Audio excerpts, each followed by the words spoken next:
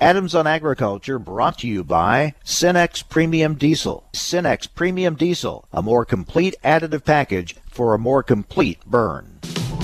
Informing America's farmers and ranchers, it's Adams on Agriculture. Produced by the American Ag Radio Network. Here's your host, Mike Adams. Hello, everyone. Welcome to Adams on Agriculture. Thank you for joining us as we make our way through this Thanksgiving week. We appreciate you letting us be part of your day. We're going to talk weather patterns here and in South America with Dennis Todey, Director of the USDA Midwest Climate Hub. We'll also be talking about the biofuels industry going back to court, seeking more legal action against EPA to get EPA to move on some key issues concerning biofuels. We'll talk with Geoff Cooper, President and CEO of the Renewable Fuels Association. And we'll talk markets today with Naomi Blohm, Senior Market Advisor for Stewart Peterson. All that coming up on today's program. But we started off with Todd Neely, DTN reporter. And let's see, Todd, I told you I would not talk football with you today because I don't want to make you feel bad about your Huskers. So let's move on to some other stories. The ethanol story is a big one as the biofuels industry is just continually frustrated by EPA and going the legal route once again to try to get them to move. Yeah, Mike, it really, it's been a mystery. Back in 2016, the court, well, it was 2017, the court had ruled that EPA had violated the RFS in waiving about 500 million gallons. And each year since then, EPA has kind of skirted the issue. They really haven't gone back and reinstalled those gallons. The court ordered it, and now we've got a number of these ag groups and ethanol groups going back to that same court and trying to force EPA's hand on this. It really is kind of I don't know how often this happens, but it seems very unusual that a court issues a ruling and then, a receiving agency doesn't respond to it. And then the people who fought it in court have to go back to court to get the court to take some action. I don't know that I've ever heard of this happening. And I think, it's just kind of indicative of where we are. We're still waiting on the EPA to release 2021 volumes for the RFS. In fact, the deadline's in 6 days, and we haven't even seen a proposal. And so, here we go. We're still fighting in court, and we're waiting to see if that's going to go anywhere. Somehow, I don't think you or I could just ignore a court ruling. No, I don't think so. In fact, I would be pretty nervous and pretty concerned about my future welfare if I decided to do that. Yeah, it's really strange. Meanwhile, there's a lot of talk about carbon markets, a carbon bank. We've kind of been down this road before. You hear about opportunities for farmers, but we've seen how this has worked in the past and hasn't worked out all that well. What are you hearing on this? How it might be different this time? Farmers' level of interest, willingness to engage in this. What do you think we'll see this time? Well, Mike, it's interesting when you look back on the Obama years. There was a lot of talk on this front. We saw states that tried to implement some of this, different alliances put together, and you're right, nothing really came on a massive scale. I think what could be different this time is we've got these ag groups on board with this new alliance that was announced. And one of the things that's been talked about is creating an actual carbon bank using the Commodity Credit Corporation. That part of this would be quite a bit different. Now, where the money would come from to go to CCC and as well as instituting future tax credits on sequestration, it's really hard to say. But I do think that agriculture this time, ethanol, they're right out in front on this. They've been talking for some time that they are part of the solution. We've seen lots of farmers adopting no-till practices and other types of practices, even without being made to do so. And so I think agriculture is in a better spot than what it was, say, 10 or 12 years ago. Seems like last time we got into cap and trade and things like that, Yeah. and it was kind of hard to see how farmers were going to benefit from it. There were a lot of people kind of lined up that had figured out how they were going to benefit from it, but it didn't seem like it was going to be farmers all that much. So, yeah, it'll be interesting to see how this one plays out. Meanwhile, the speculation game over who's going to fill certain spots in a Biden administration continues, and we continue to wait to see what happens with Secretary of Agriculture. Yeah, and one of the things that's interesting, Martha Fudge, representative, I believe, from Illinois, it seems like she's starting to get some support from unions and other people as the next ag secretary. Now, we really haven't heard a lot of names put out there. I thought it was interesting this time around. So far, Tom Vilsack's name really hasn't been mentioned either, and I think we saw with his term in the Obama administration, he did quite a good job for agriculture. I think he's someone that the ag community would accept. But no, there just aren't a lot of names, and I think although the Biden administration or the incoming Biden administration is starting to put more names out there for different cabinet posts and so on. So maybe we'll be hearing more in the next week or so. Yeah, Marcia Fudge from Ohio, seemingly have some role to play in this one way or another. Heidi Heitkamp is the name we hear the most, and we've heard some people very high on her and others pushing back against her. Yeah, she's the latest I've heard from her is that a lot of environmental groups came out against her and said that she was quite involved with the oil interests and that sort of thing. So you're right. There's been quite a pushback on her. So we'll see how it goes. So far, Martha Fudge to this point has not had any pushback that I can see. We'll also watch and see. We've talked about this before. Will there be a move to change the waters of the U.S., the new rule, back to the old rule? Yeah, and I think it's quite possible. I think when you look at the 2015 rule, obviously agriculture didn't like it, but there were a lot in the environmental community who fought hard to keep that rule in place. And still to this day, there's a fight with the water rule, the new water rule that came out from the Trump administration. I do think that we'll see yet another attempt in a Biden administration to change the rule again. I don't know what that would look like. I suspect it would look quite a bit like the 2015 Lotus rule. But then again, who knows? I do think that, with the Biden push on green initiatives and that sort of thing, I think every bit of everything that goes on at EPA and USDA is going to be quite different. Lots to watch. There are indications that Joe Biden wants to get back into the Paris Climate Accord that Donald Trump pulled us out of. And we'll also be watching to see if President-elect Biden gets us back into the TPP conversation. Yeah, absolutely. TPP, I think a lot of people in agriculture were disappointed when the Trump administration pulled out of TPP. There were some really possible good connections that were being made in that would benefit agriculture. Since then, the Trump administration's kind of gone at it one country at a time. And so, yeah, I think TPP is going to come back into the discussion quite obviously. All right, Todd, have a happy Thanksgiving. We'll talk to you next week. You too, Mike. Thank you.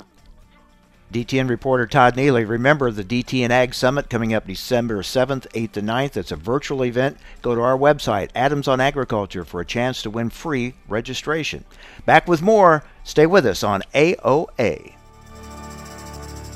Adams on Agriculture, brought to you by Cenex Premium Diesel. Cenex Premium Diesel, diesel that doesn't mess around. Join us every Tuesday for Around the Table, brought to you by CHS, where we take a close look at the benefits of cooperative ownership. Every week we'll host a new guest and discuss how you can get the most from working with your local cooperative. And we'll learn why farmers and ranchers just like you choose cooperatives to help them persevere and prosper.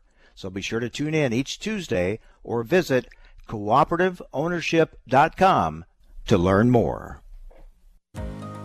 I've seen a lifetime of farming, and the one thing you can count on is change. So now there's a new inoculant for soybean growers from Lalman Plant Care.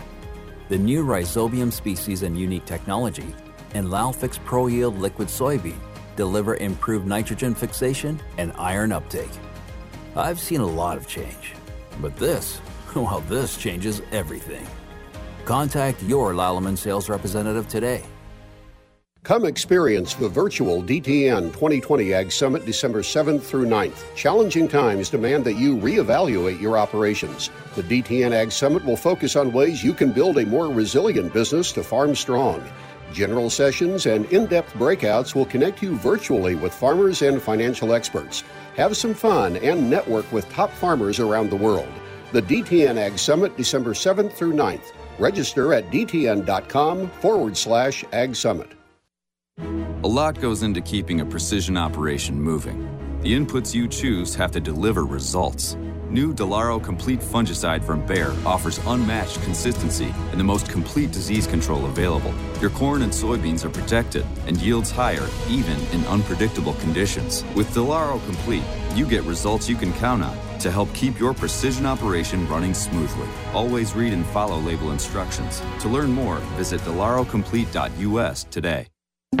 I can't get my computer to work. Let me help you with that.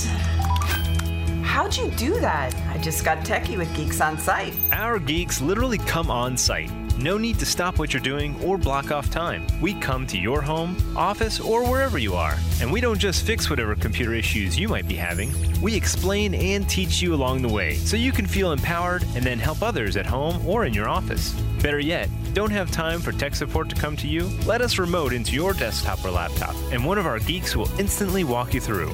We offer affordable prices on our remote services and IT support. You and those in your office will never have to wait hours to have your technical questions answered. Get your free computer diagnosis today with your very own geek. Get started now and we'll help you instantly. Call 866-967-3879. 866-967-3879. That's 866-967-3879. Adams on Agriculture is brought to you by Cenex Premium Diesel. With Cenex Premium Diesel, you can count on a diesel that will keep your operation in top shape. Information America's farmers and ranchers need to know. Adams on Agriculture. Now, back to Mike Adams. All right, I want to talk weather patterns with Dennis Todey, Director of the USDA Midwest Climate Hub. Dennis, good to have you back with us. We're getting some moisture moving across the country. Not big amounts, but a little bit. Every little bit helps, so as dry as it is. Is that kind of the pattern you see? Nothing big, just these little showers here and there? Well, you're right that this is a beneficial rain. I was just looking through some of the amounts, and there's some places in northern Missouri, southern Iowa, that are up around an inch. So that's fairly beneficial for a place that has some dry soils too. But yeah, this system is going to continue across the next couple of days and then work its way to the East Coast over Thanksgiving and bring some helpful rainfall, yes, but no real game changers per se to our whole situation. So maybe some inch plus amounts in areas, some snow on the north side of it, but it's beneficial. It helps get some moisture in the soil, but it's not going to fix a lot of the issues in some of the dry soil areas, unfortunately. Yeah, not what you'd consider something to really,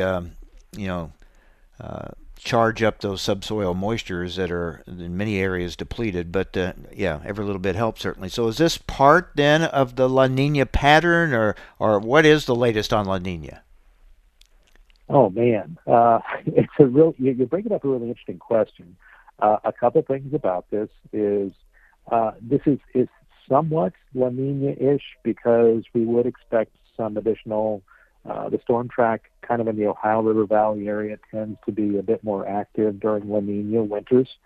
But we're also seeing some pretty good precipitation amounts along in the southeast, along the Gulf Coast area, which is very un-La Nina-like. And the pattern looking ahead, so is the next couple, 3-ish weeks or whatever, is continuing that. It looks almost more like an El Nino, the opposite phase, than La Nina. Typically what we expect during La Nina winters are the southern U.S. Tends to be drier because the subtropical jet is less active, so fewer storm systems across the southern U.S. And it tends to be warmer then because there's not as much precipitation. And the upper Midwest can be a bit more active, especially over the Great Lakes area. But what we're seeing over the near term is the southeast, the southern U.S. is going to stay wetter, and the Ohio Valley is somewhat wetter, while the northern plains is still going to remain relatively dry. So really not much going on for them up there.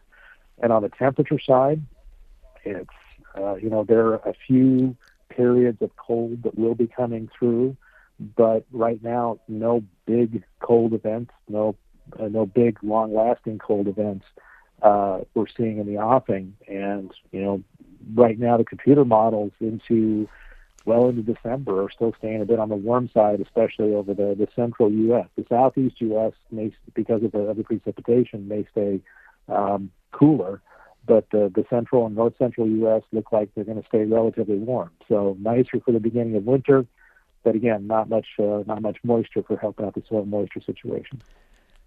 Do La Ninas tend to kind of shift directions in the course of the La Nina, or they pretty much stick on a track?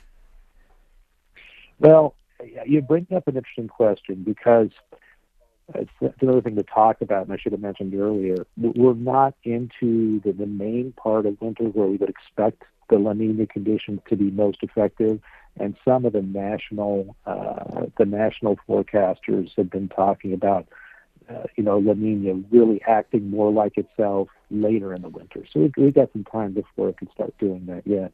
The other thing is it's not, because we're talking about changes in sea surface temperatures in the equatorial Pacific, that's quite a ways away from us. So there are influences over the U.S., especially in the wintertime, and some of those that are closer to the Pacific can be more directly influenced. But especially in the north central U.S., there's other things that can influence, or the patterns that are changed during La Nina have to go through a couple other pieces of the atmosphere, say, getting into the North Pacific and coming across the mountains into the central U.S. So there's several things that can affect it along the way. So that the conditions of a La Nina are really not direct, and it's really not like, La Nina, here's what's going to happen. It's La Nina, and it changes the probabilities a bit, but there's still a lot of things that can happen related to this. We've been looking at other La Nina years, and some colleagues in NOAA created this really nice graphic that showed the strongest La Nina years over the last 50 years. And there are some definite patterns you can see, but there are some really big differences, especially on some of the strongest ones. And it does look like this La Nina is going to be on the stronger side, that you're close to a 50-50 bet in the north central U.S., whether you're warmer or colder in the situation. So right now it looks like we may end up being warm, on the warm side anyway, additionally. And there's been a few years, 98, 99, 99, 2000, were very strong La Nina events, and both of those winters ended up being quite warm. I remember getting a Christmas tree with a sweatshirt on in central Iowa in December of one of those years. So it's not behaving itself right now. There's lots of things still to play, still a lot of winter to go along. But right now, it's not looking like what we would call a traditional La Nina anymore. So we'll stay tuned on that one. We're talking with Dennis Todey, Director of the USDA Midwest Climate Hub. All right, what about the weather pattern in South America? They've had some dry conditions there.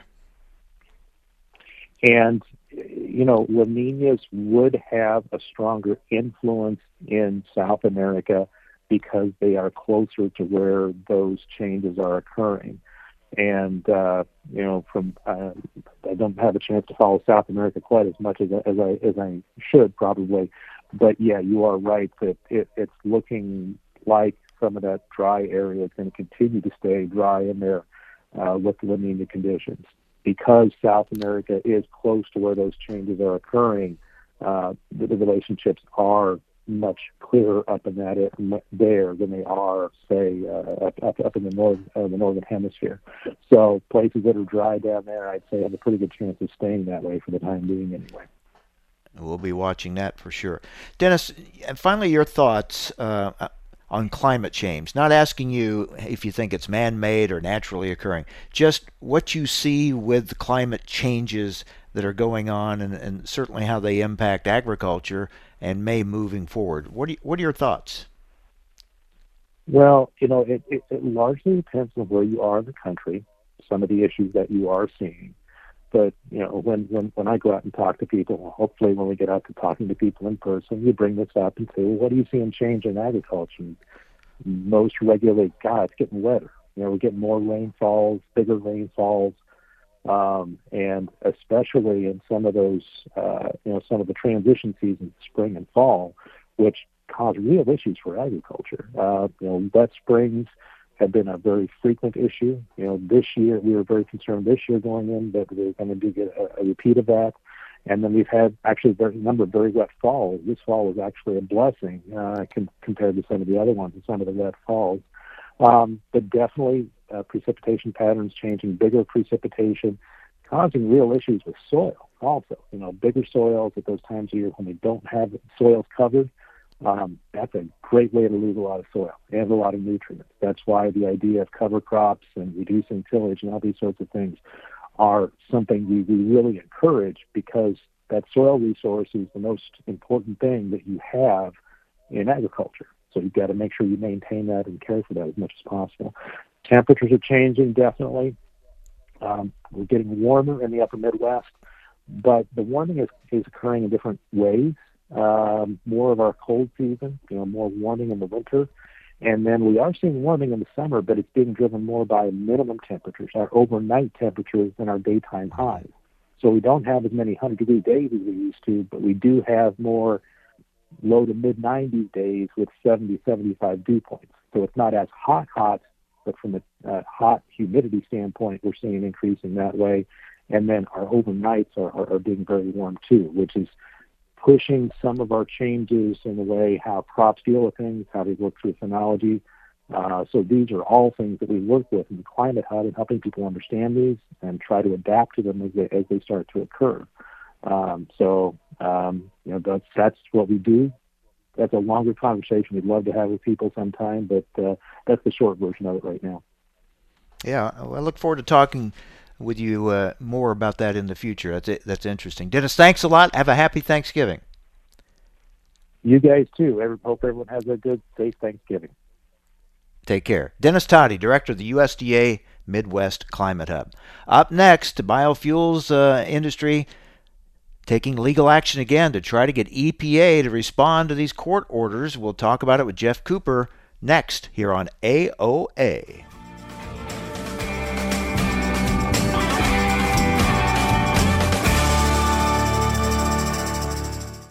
Cenex Premium Diesel comes with a more complete additive package for a more complete burn to optimize performance in all engines.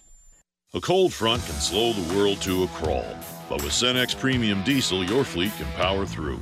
Cenex Roadmaster XL Seasonally Enhanced comes with a more complete additive package for a more complete burn, optimizing cold weather performance over typical number 2 diesel. So rather than complaining about the cold, own it with Cenex Premium Diesel. Cenex Premium Diesel. Diesel that doesn't mess around.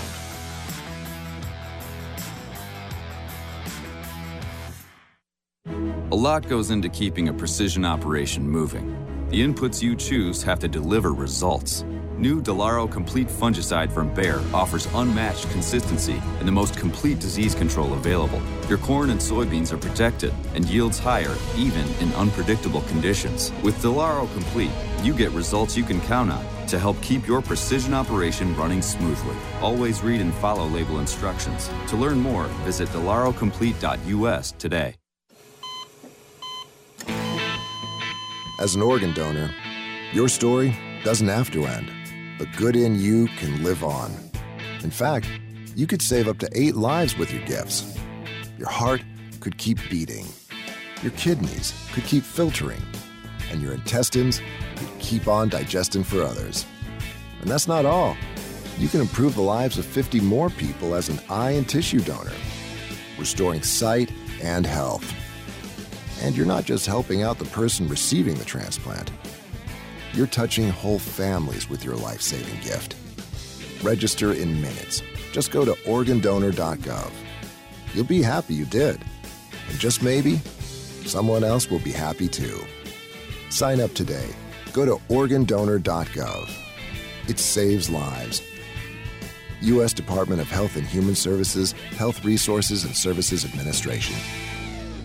Adams on Agriculture brought to you by Cenex Premium Diesel. Cenex Premium Diesel, a more complete additive package for a more complete burn.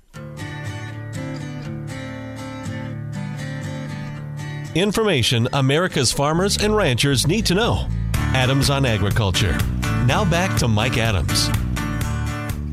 More legal action to try to get EPA to abide by past legal action. Let's talk about it with Geoff Cooper, President and CEO of the Renewable Fuels Association. Geoff, I know it's frustrating. You get court rulings in your favor. EPA doesn't seem to heed them, so you're going to try it again. Yeah, it really is frustrating and sort of ridiculous, Mike, that we have to go back to the same court that issued an order 3.5 years ago to let them know that that order hasn't been complied with by EPA and that they need to intervene again. And you know, that it's crazy, but that's exactly what we've been forced to do. As you know, we sued EPA all the way back in 2016 because they had inappropriately reduced the RFS requirements below the levels that appear in the law. We believed what they did was unlawful. And the D.C. Circuit Court agreed with us at that time and found in our favor in July of 2017. And the court ordered EPA to repair that damage by restoring 500 million gallons of inappropriately waived RFS blending requirements. Well, here we are 3.5 years after that court ruling, and EPA still has not complied with that order. And we think it's just inexcusable. They've had multiple opportunities to address that court order and restore that volume, but they've chosen not to do so. So, you know, we're tired of waiting. We're tired of the excuses we hear from EPA. So yesterday we did file yet another filing in the D.C. Circuit Court, which basically gets us back in front of the court very quickly so we can let them know that that 2017 order has been ignored by EPA and gives us a chance to ask the court to intervene again and enforce its ruling. Yeah, so as I said, you're seeking legal action on a past legal action. So we'll see what happens here. And meanwhile, you're waiting for the 2021 levels to be set for the RFS.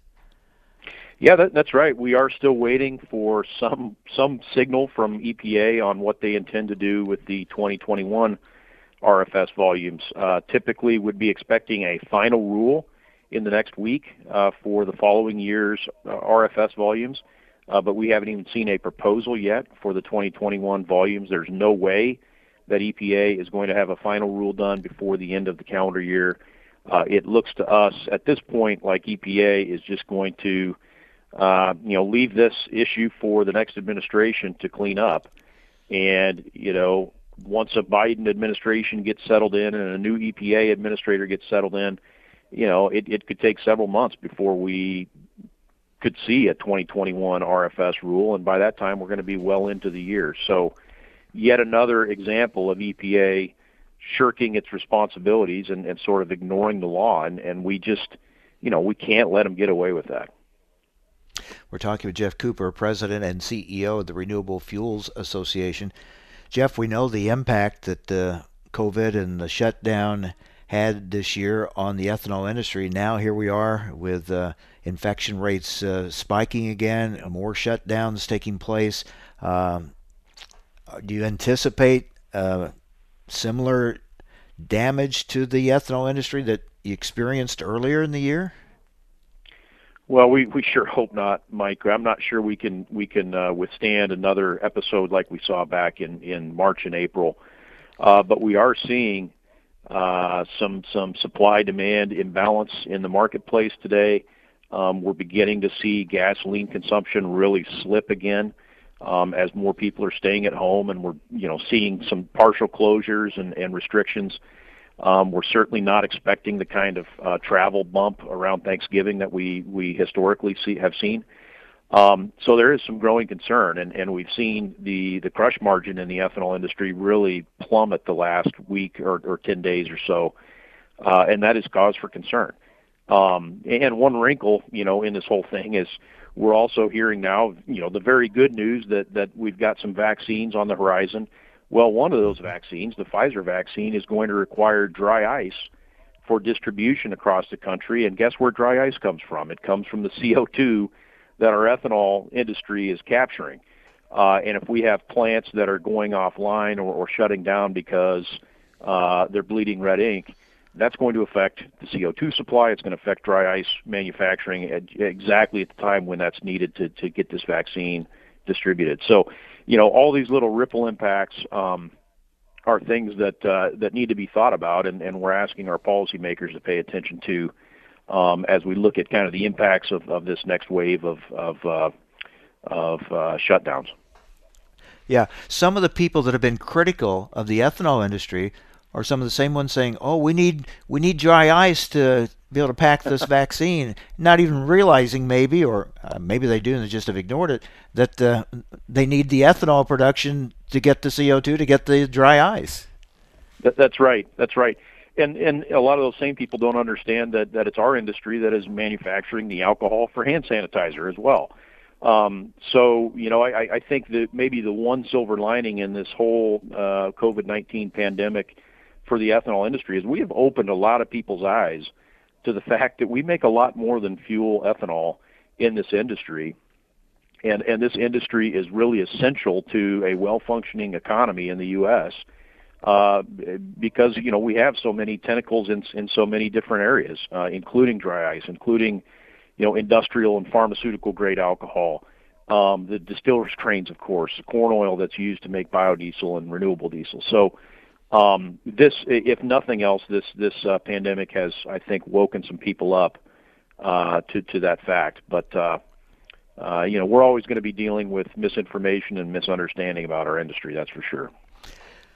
There's no doubt, Geoff, we're going to be hearing a lot more and seeing a bigger push on a lot of environmental issues, climate change issues, green issues, and I think no doubt there's going to be a push to move away from fossil fuels, and that's going to be a big part of this conversation in this country here the next 4 years probably anyway.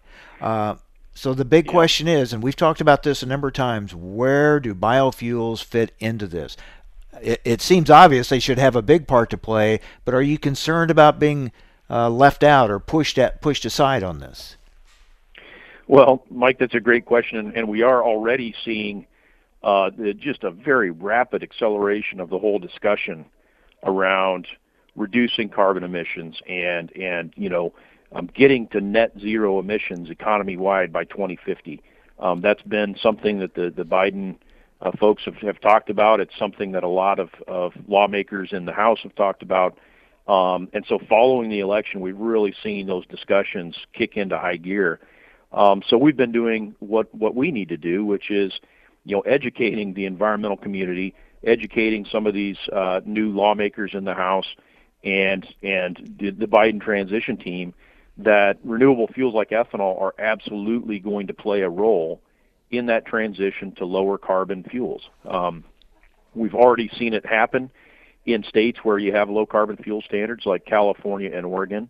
And it can certainly happen at the national level. So the real trick for us is just making sure that our policymakers and the people that they listen to, which in the next several years is going to be the environmental community, that they understand that we should not overlook ethanol and other renewable fuels that can deliver immediate greenhouse gas emissions reductions and try to leapfrog liquid fuels entirely and go to electric vehicles. We may end up with all electric vehicles sometime far down the road. But before that happens and until that happens, we're going to be burning a lot of liquid fuels for several decades to come, and we ought to be increasing the use of our biofuels to help reduce the emissions impacts of those liquid fuels. So that's our mission, is just communicating and conveying that message to the people who are going to be making decisions the next several years. And we're already busy doing that in the days following this election. Because some of these people just make it sound like, let's just switch. We'll do away with fossil fuels, go to the electric and batteries and things like that. I mean, that's not even practical to think you could just flip that switch like that, and it seems to tend to overlook something we have right here to achieve what they said they want to achieve, and that is cleaner air when you have the biofuels that could do it. That's exactly right, Mike. And I do think there is a growing recognition amongst the more level-headed and reasonable people in the environmental community that is in fact the case, and that even if you started today with a very ambitious program to get to an all electric future, it's going to take decades to get there. And so in the meantime, in the interim, we ought to be focusing on how can we clean up the liquid fuels that we have, how can we reduce not just greenhouse gas emissions, but other tailpipe emissions that are harmful to human health. And ethanol is absolutely the best way and the lowest cost way to do that in the near term. And so we just need to keep on that message. We're making, having some breakthroughs with certain audiences, and I think, we're going to keep working hard to make sure that ethanol has a role in this transition to lower carbon fuels moving forward.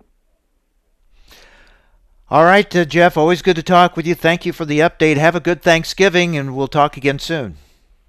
Sounds great, Mike. Happy Thanksgiving. All right, take care. Geoff Cooper, President and CEO of the Renewable Fuels Association. As again, they seek more legal action to try to get EPA to abide by previous legal action on these RFS levels and past gallons that have been lost. So we'll see what happens there. A lot of encouraging news with the markets here at the end of the year and some strong export predictions being made. We're going to talk about all that with Naomi Blohm, Senior Market Advisor for Stewart Peterson next. Her thoughts on the markets as we go through this winter and head to next spring. Stay with us. You're listening to AOA.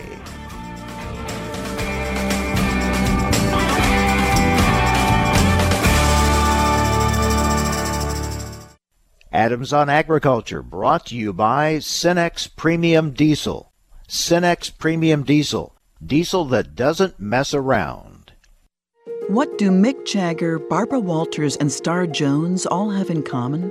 They've all suffered from something called heart valve disease. Heart valve disease affects 11 million Americans, and if left untreated, can lead to death. Unfortunately, less than 1 in 4 Americans have much knowledge of this disease that kills more than 25,000 people every year. The good news is that if heart valve disease is treated, patients can recover and live long, happy, and productive lives. But in order to treat heart valve disease, you need to know if you have it. If you or your loved ones are over the age of 65, have been treated with radiation to the chest, have been diagnosed with a heart murmur, or have a history of heart disease, it's time to listen to your heart. Ask your doctor today about screening for heart valve disease. A message brought to you by Heart Valve Voice US. For more information about the symptoms and treatment for valve disease, go to heartvalvevoice-us.org. You may not realize how important 3 letters can be. For a patient who needs type A, B, or O blood, these letters can mean life, but there simply aren't enough people giving blood. Every 2 seconds, someone in the U.S. needs it, but only about 3% of the population donates. Without more donors, hospitals may not have the blood needed to save lives. That's why the American Red Cross needs people to help restore the A's, B's, and O's that are depleting each day.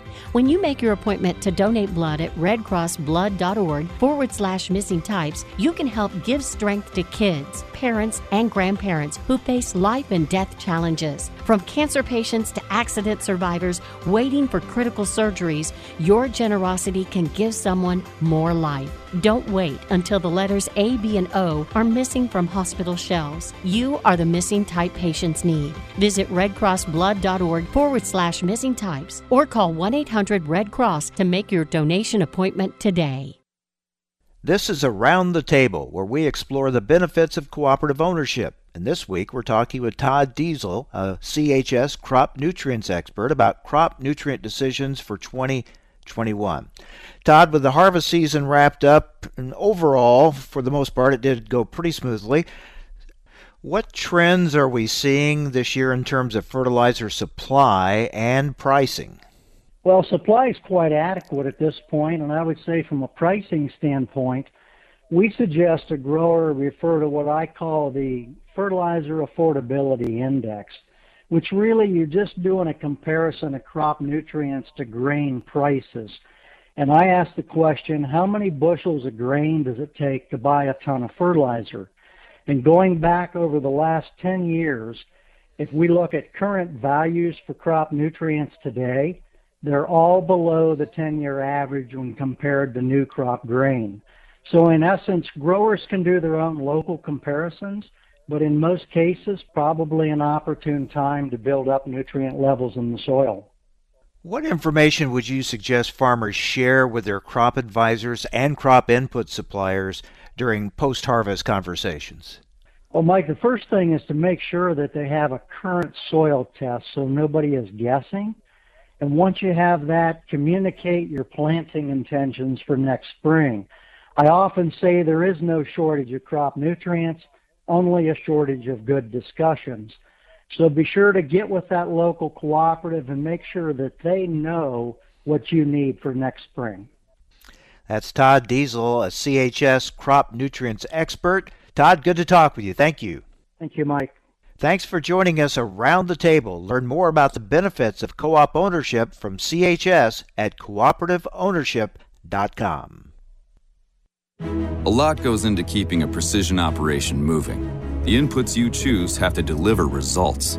New Delaro Complete Fungicide from Bayer offers unmatched consistency and the most complete disease control available. Your corn and soybeans are protected and yields higher even in unpredictable conditions. With Delaro Complete, you get results you can count on to help keep your precision operation running smoothly. Always read and follow label instructions. To learn more, visit delarocomplete.us today.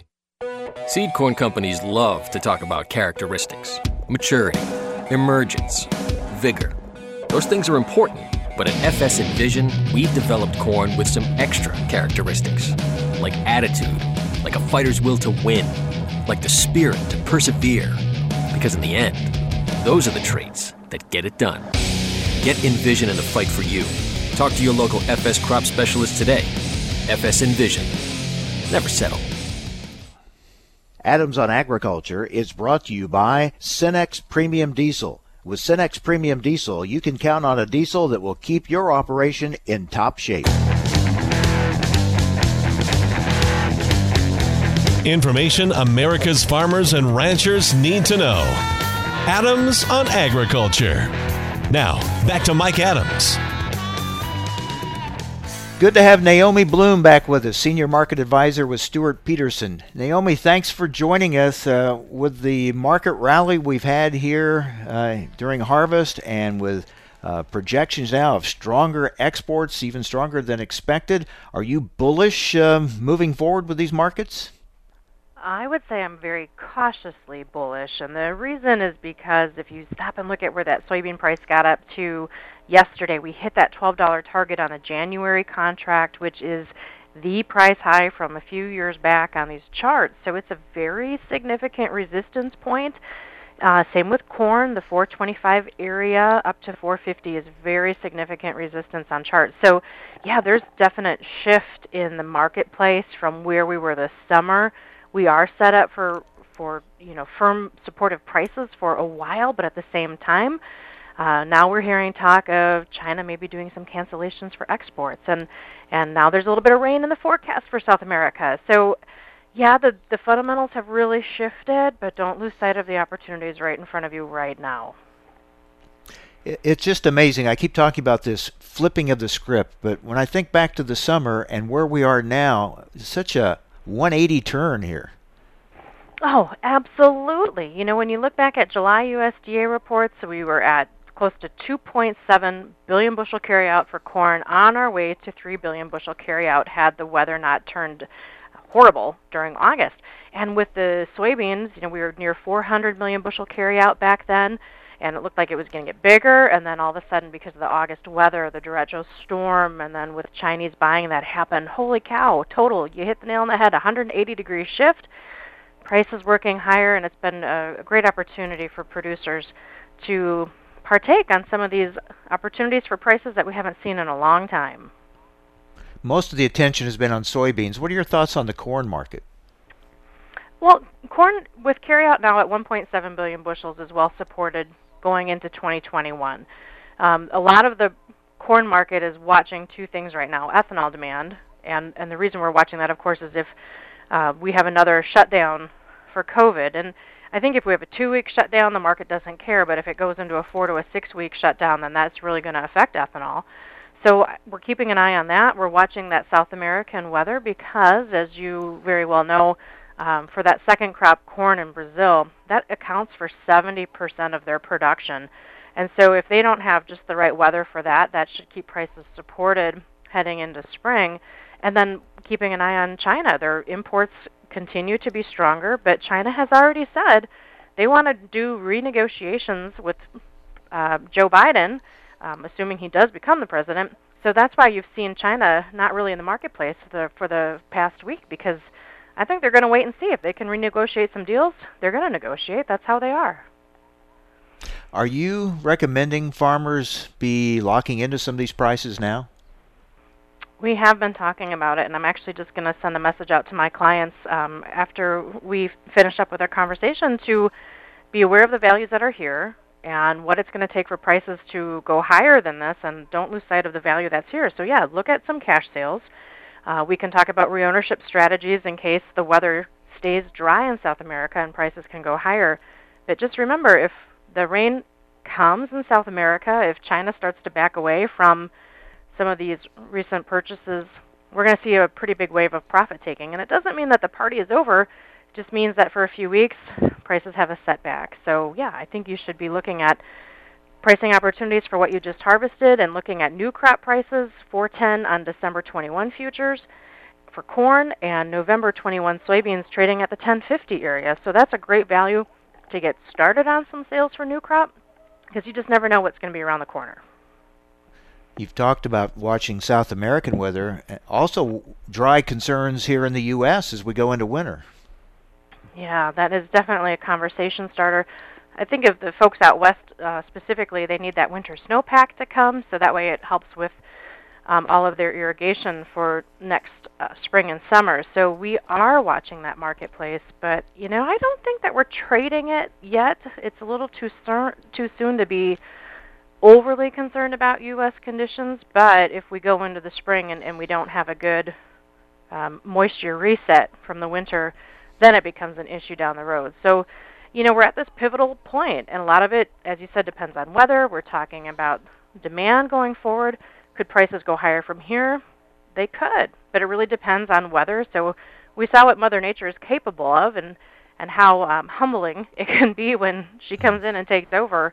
So just, again, be aware of what can make this market move higher from here, or what could be then the last black swan for 2020 and make prices fall to their knees. So I'm just aware of either scenario that could happen and want to make sure producers are just really, again, aware of what's in front of them right now.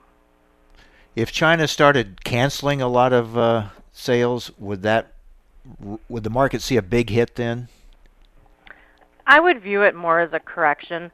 I don't know that they would cancel a lot of sales because where they bought was cheap, plenty cheaper from where things are right now. So I don't think they're going to do a lot of cancellations.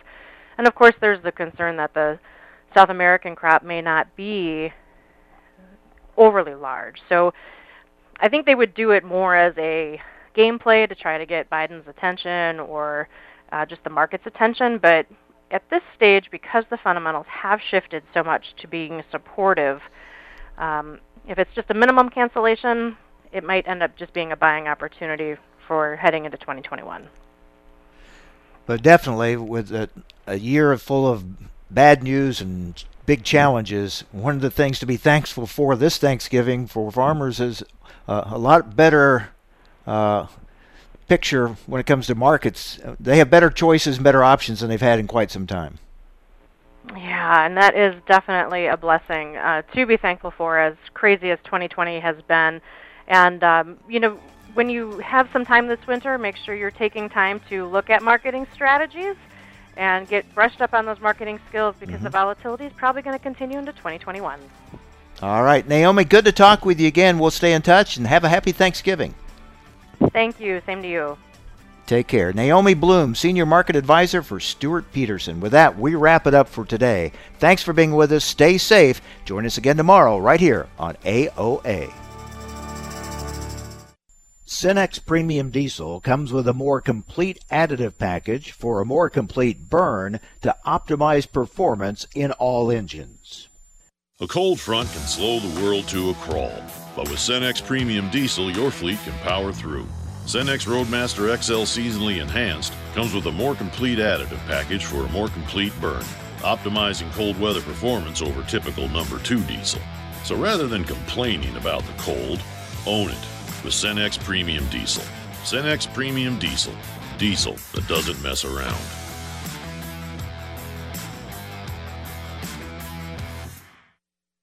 A lot goes into keeping a precision operation moving. The inputs you choose have to deliver results.